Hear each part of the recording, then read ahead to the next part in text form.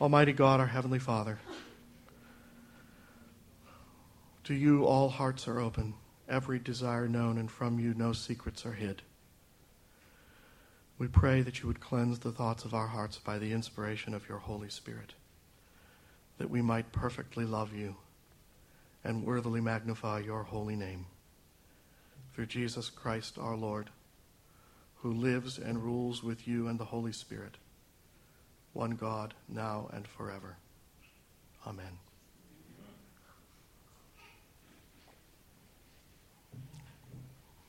People of God, apparently there was an Idaho sheep rancher who was approached one day by a stranger in a suit. The stranger said, "If I can guess how many sheep you have, can I have one?" The rancher thought it would be impossible, so he said, "Sure." The stranger looked out over the pasture and announced, "You have 1,796 sheep." The shepherd was stunned that the man had gotten the right number. So he told the stranger to collect his sheep. The man selected an animal, slung it over his shoulder, and started to walk away. Then the rancher called out, "Hey, if I can tell you who you work for, can I have the animal back?" The stranger said, "Sure," thinking there was not much chance that he'd get it right. But the rancher announced with confidence, "You work for the government." Well, the stranger was equally astonished. "How did you figure that out?" The rancher replied, "Well, put my dog down and I'll tell you."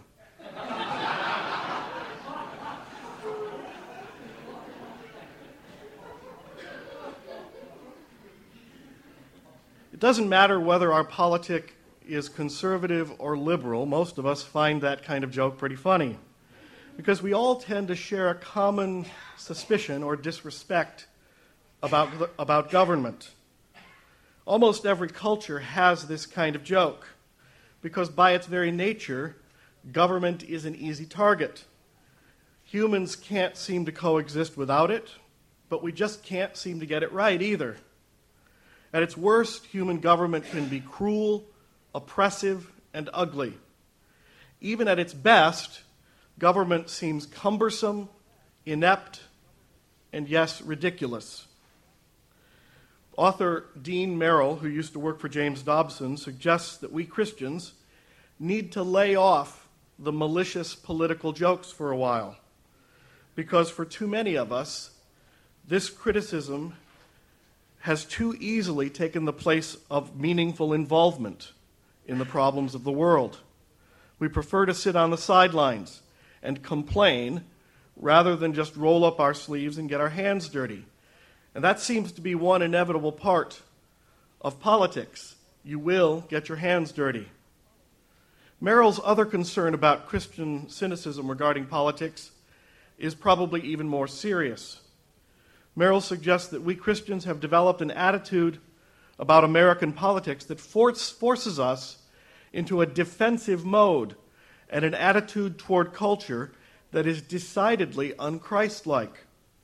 In his book, Sinners in the Hands of an Angry Church, Merrill writes that we've perpetuated a rhetoric of anger in our pulpits across America. We argue, America used to be a Christian nation, but the liberals have taken it away from us. And the trouble is, when you define somebody as someone who's taken something valuable away from you, you define them as your enemy. And if that someone is your enemy, it's okay to hate them. And it becomes harder and harder to muster up the love that Jesus commands. Instead of seeing our sinful culture as people who are enslaved by the enemy, people who are in need of rescue, we've too easily come to see the culture as the enemy itself, and therefore needing attack rather than love. Merrill points out from the language of several prominent American preachers the ongoing rhetoric of anger and violence and warfare aimed at our culture. And whatever people or political groups that we consider to be our enemy, we use the strongest and sometimes most hateful language.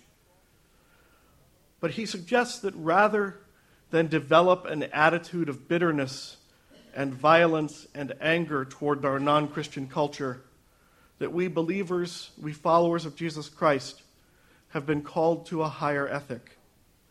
If you view the abortion doctor as your enemy, then perhaps it makes sense to destroy her. If the homosexual is your enemy, then it seems reasonable to scream invectives at them. If the liberal politician or the ACLU is the enemy of our faith, then perhaps our angry language is justified.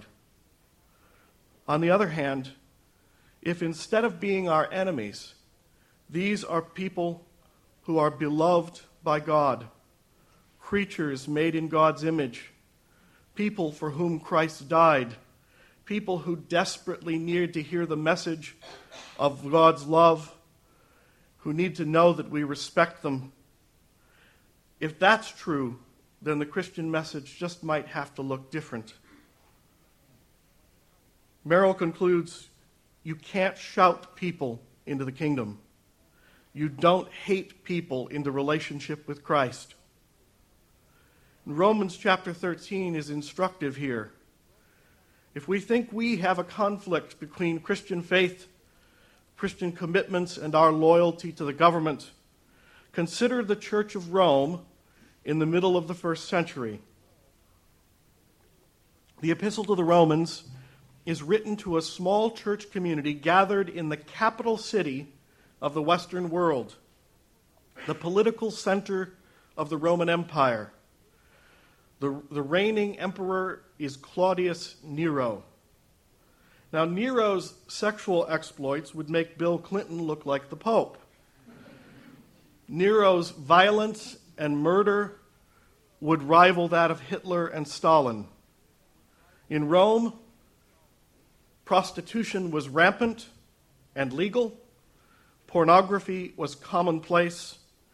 Marital infidelity and pedophilia were culturally acceptable, even respectable in some circles. Slavery was the norm, and people could be executed for refusing to submit to the state religion, worshiping the emperor and the Roman gods. The empire not only approved of abortion, but it was permissible to leave an unwanted child, a female or a deformed child, to leave it outside to be eaten by the dogs, or simply to die of exposure. With a cultural situation this dire, it's no wonder that the Apostle Paul deems it necessary to address the question of how a Christian should relate to politics, to the government, to society. But Paul's words are not what you and I might expect. This is not a typical preacher's harangue about what's wrong with society today. This is not an invective calling for national repentance and a return to Christian values. When Paul speaks of a Christian response to the corrupt government, first of all, he speaks to the Christian and not directly to the government. And he says simply this: we must all obey the governing authorities, for God has placed them in position. The authorities that exist have been given power by God. So those who refuse to obey the government are really rebelling against God, and those who do so will bring punishment upon themselves. If this is true for Nero, then surely it is true whether Bill Clinton or George Bush is in the White House. Notice when Paul speaks of the emperor himself, when he speaks of Nero, listen to what he says. For rulers hold no terror for those who do right, but for those who do wrong. Do you want to be free from fear of the one in authority? Then do what is right, and he will commend you. For he is God's servant to do you good. But if you do wrong, be afraid, for he does not bear the sword for nothing. He is God's servant, an agent of wrath to bring punishment to the wrongdoer. Therefore, it's necessary to obey those in power, not merely because of possible punishment, but because of your conscience. Paul says that it's a matter of Christian conscience to obey the laws and obey the governing authorities, because they've been granted the power to punish wrongdoers. The sword is a symbol of judicial power to accomplish justice within the empire. It's truly amazing to think that Paul is thinking about Nero when he says these words, because in just under a decade, Nero will use that same sword to execute Paul as a criminal. It's necessary to point out here, then, that what Paul is recommending is not that Christians take an undiscriminating role toward the government, a live and let live attitude. Paul is not suggesting that we become passive about every move made by the government, that we simply withdraw into our own Christian communities, that we simply accept what comes along the way because God has placed them in power. It's clear from Scripture that governments can abuse power. They can cross the line in violating human beings, in neglecting their responsibilities. And so Paul's teaching in Romans needs to be put in the context of a larger scriptural image. And yet it creates a very difficult tension for the church, because the fact is, the early church was not known as a people who were blind acceptors of everything the political powers advocated. Christians are already in an unusual position in the first century because they confess their loyalty to Jesus as their ultimate authority. And you remember, it's on the books. Jesus is, by legal definition, an executed traitor against Rome. This is like saying that you're a follower of Timothy McVeigh. You can be sure the FBI will be tapping your telephones. Jesus was executed by the power of Rome because he claimed to be an alternate king. The most basic confession of Christians, Jesus is Lord, is contradictory to the most basic confession of a Roman citizen. Caesar is Lord. Christians knew that they couldn't confess both at the same time. Either they submitted to the ultimate authority of Caesar, or they submitted to the ultimate authority of Christ. There is no compromise here. Jesus was a political revolutionary. He bucked the system wherever he went. And it's said of his followers in Acts chapter 17, these people are turning the world upside down, defying the decrees of Caesar, saying that there's another king named Jesus. Anybody who pretends that Paul's language in Romans 12 doesn't create tension between the church and the state, between the relationship of Christians and politics, isn't taking seriously the implications of the gospel. Authentic Christianity, biblical Christianity, is forever mixing up religion and politics because Christianity is ultimately political. We're claiming the lordship of Jesus Christ and the ultimate authority of God's kingdom over every other human authority. But the mixing up of religion and politics isn't always as we assume. The biblical agenda has never been about establishing a holy Roman Empire, or even about making America a Christian nation. But it has always been about our ultimate loyalty belonging to God's kingdom alone. By contrast, Christianity has never been about a salvation of a handful of a few pious individuals who withdraw from culture and ignore politics, who ignore responsibility and action, as if God was simply happy to let the world go to hell in a handbasket. In fact, there is something foundationally political about the gospel message. Jesus Christ has called his church to be an outpost of his kingdom in the world. And through evangelism, God is not merely saving individuals, he's planting communities, colonies of loyal followers all throughout the empire, all throughout the world. As citizens of God's kingdom, we're called to live in the world as if God's kingdom has already arrived. That is, we're to be a people who now are about righteousness, justice, and peace within a society that is usually about just the opposite. Paul says, yes, we should obey the authorities. not because of their inherent power or threat, but because in doing so, we are submitting to God who gives them authority. Think about it this way. If you call someone in to babysit, someone you trust, someone to babysit for your children while you go to a movie, you've temporarily invested your authority in that person. But let's say that your established bedtime for your children is 9 o'clock, and the babysitter doesn't know that. Instead, she tells the kids to go to bed at 8:30. Of course, the kids resist. But as a parent, I think you would want them to take her authority as coming from you. And if they give her fits, you'll be angry at the kids, not the babysitter. Political authority is much like that from Paul's point of view. The ruling governors of the world have been established by God to both reward righteousness and punish wrongdoing. We are compelled to obey even when it seems inconvenient to do so, and sometimes even when they get it wrong. It might seem ridiculous to you that the speed limit on a certain street is 25 miles an hour, but it's not a violation of your Christian values to obey that law. And if you don't, Paul says you can rightly expect to be punished. Paul doesn't want Christians to use their ultimate loyalty to God as an excuse to be anarchists. But by the same token, Paul does not expect that we will blindly obey unjust laws. If the babysitter insists that your kids go out to rob the 7-Eleven, then you can hope and expect that your children will disobey her.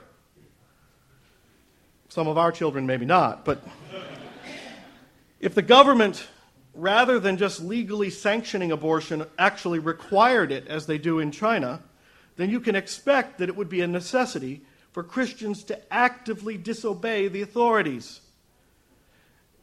And this brings us finally to the question of taxes. Should a Christian pay taxes to a government that is sometimes unjust and sometimes gets it wrong? It doesn't seem from the teaching of Jesus, from his own example, or from the teaching of Paul, that the Christian needs to agree with everything that the government does in order to pay taxes. Tax paying seems to be an unpleasant but necessary aspect of communal life. I read once that the IRS received a letter saying, "I cheated on my taxes this past year and I've been unable to sleep. Enclosed is $150. If I still have trouble sleeping, I'll send the rest later."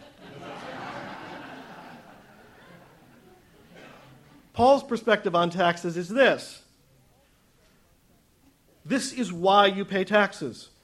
For the authorities are God's servants who give their full time to governing. Give everyone what you owe them. If you owe taxes, pay taxes. If revenue, then revenue. If respect, then respect. If honor, then honor. And this echoes the teaching of Jesus. Give to Caesar what belongs to Caesar, but offer to God what rightly belongs to God. Or to put it another way, government may require taxes from you, and that's fine, but only God deserves your unflinching loyalty. This sort of distinction can be a difficult tightrope walk. God seems to expect that we Christians will be involved in politics in one form or another, that we will cooperate with the government to whatever extent we can with good conscience. But he also insists that we not confuse our allegiance. It's sometimes easy for Christians to forget that allegiance to America is not the same thing as allegiance to God. Some years back, I remember a Christian college which nearly simultaneously extended an invitation for Rush Limbaugh to speak in chapel and refused an offer for Jimmy Carter to come. The reason? Rush Limbaugh is a Republican and Carter is not. The fact that Rush Limbaugh is also vocally insistent that he is not a Christian, and Carter has been a Sunday school teacher in a Baptist church for most of his adult life, seemed irrelevant. Politics was of ultimate importance for that decision. The biblical vision of politics is not simply a knee-jerk allegiance to one party or the other. It's a complex reality to live as a Christian in the world and to face the complexities of politics. Christians who think that it's as simple as belonging to the right group are simply being naive. The last thing we need is people who are incapable of distinguishing the gospel of Jesus Christ either from left-wing political agendas or the right-wing political agenda. We Christians ought to be the most thoughtful, informed, and yes, mysterious voters on the planet. We ought not to be a people who naively vote for the agenda of one group or who permit one issue to drive all of our political loyalties. We ought to show as much concern for the environment of God's creation as we do for the unborn, recognizing the need for clean air and water for every child that comes into the world. We ought to be at least as much committed to caring for the poor and elderly as we are committed to keeping the nation's businesses prosperous. But all of this is not driven by an ultimate commitment to the success of this or that political structure. In the end, every Christian is a political subversive. Jesus refused to endorse the nationalist political ambitions of Israel. He offered an alternative. Paul did not embrace the final supremacy of the Roman emperor. He called the church instead to live within the empire as a colony of heaven with a higher set of values and standards. America is not God's kingdom come on earth. It's one of many kingdoms that will one day be replaced by the kingdom of God.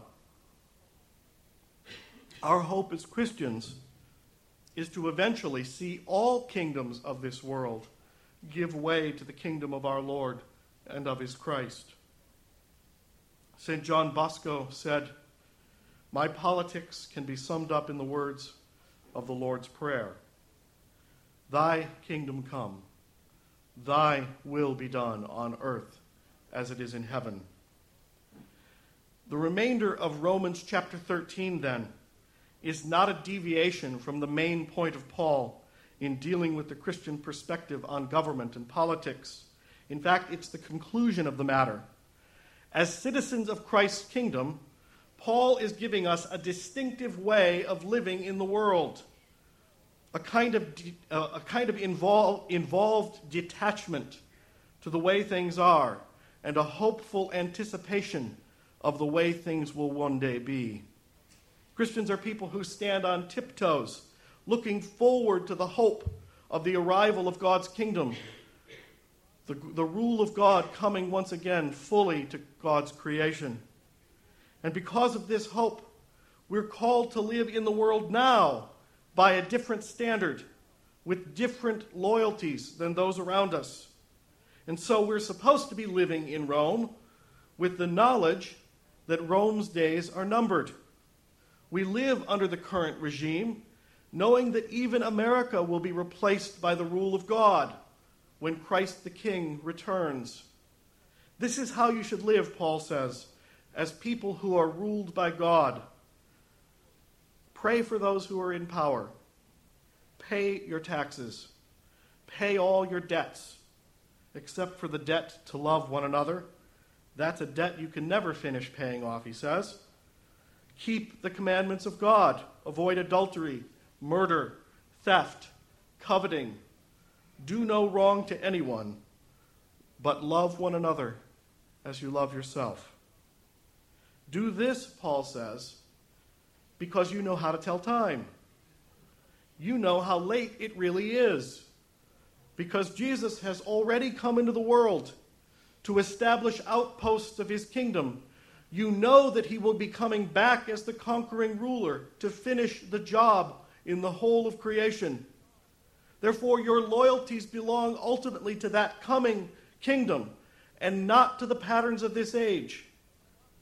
And the day of the final arrival of Christ's kingdom, Paul says, is nearer now than when we first believed. It's nearer now than when we first started this sermon. One of the signs that the church has a different agenda from the rest of the world is our calendar. You may not be aware of it, but today is the end of the year. This is the last week of the Christian year. From the standpoint of the Christian calendar, next Sunday, the first Sunday of Advent, is the beginning of the new year. So now is a good time to make a New Year's resolution. Because of the lateness of the hour, Paul says, he recommends a threefold course of action for people who are followers of Jesus Christ. And I want to challenge you to take these 3 steps as a point of meditation and renewal for life in the season of Advent and the year to follow. Make these 3 things your New Year's resolution. First, Paul says, wake up. This is no time to be asleep. This is no time to be passive. Recognize that God's kingdom has already broken into history, and ask yourself, what will it mean for me to live according to God's righteousness, God's justice, and God's peace here and now? Wake up.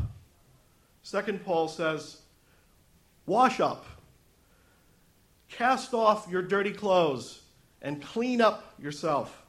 Get rid of the self-centered patterns of life that are characteristic of the selfish age that we live in. Stop making excuses for why you're living as if you're under the old regime when the new one is just about to break in. Wash up. And finally, Paul says, dress up. Clothe yourselves with the armor of right living. As those who live in the light rather than darkness, clothe yourselves with the Lord Jesus Christ. And don't plan ways to indulge your sinful desires. As Christians, we're called to move away from this kind of selfishness, to live as if the darkness is almost over and as if the day has already dawned. We're called to participate in our world, to share in our culture, to be active in the current political system, realizing that it's on the way out and that God's kingdom is just around the corner. I remember a poster a few years ago with a picture of a tiny clapboard church surrounded on all sides by a huge X-rated theater, a munitions factory, and miles of steel and concrete pumping toxic fumes into the air. And the caption at the bottom of the poster said, "Does it feel like we're losing ground here?" Often it does feel like we're losing ground. But this is no time to drop out. This is no time to opt for simplistic answers. When it seems that all is lost, we need once again a reminder of what God is doing in the world in Jesus Christ. Some time ago, I was standing in line at a bookstore, a rare experience for me. I was purchasing a copy of Dostoevsky's Brothers Karamazov. And a woman behind me pointed to the 1,000-page book and said, "I couldn't finish that book. It was too long and too depressing." My reply to her was, "Oh, but you have to finish it. You have to finish the story. It only makes sense when you know the whole story." Most of us are looking around at the world, the political state of affairs, the moral decline of society, and we're increasingly frustrated. We want to give up. It's going on too long and it's too depressing. But as Christians, we can't give up on the story of God's world because we've been promised that the darkness is almost over. The dawn is breaking. We can participate fully and responsibly in the story of this world because we know that no matter how long or depressing it seems, we know the end of the story. And we know that this is what makes it possible for us to live in this world with hope. The promise of Advent is this: "For unto us a child is born, unto us a son is given, and the government will be on his shoulders, and he will be called Wonderful Counselor, Mighty God, Everlasting Father, Prince of Peace. Of the extent of his government and of boundless peace, there will be no end. In the name of the Father, and of the Son, and of the Holy Spirit. Amen.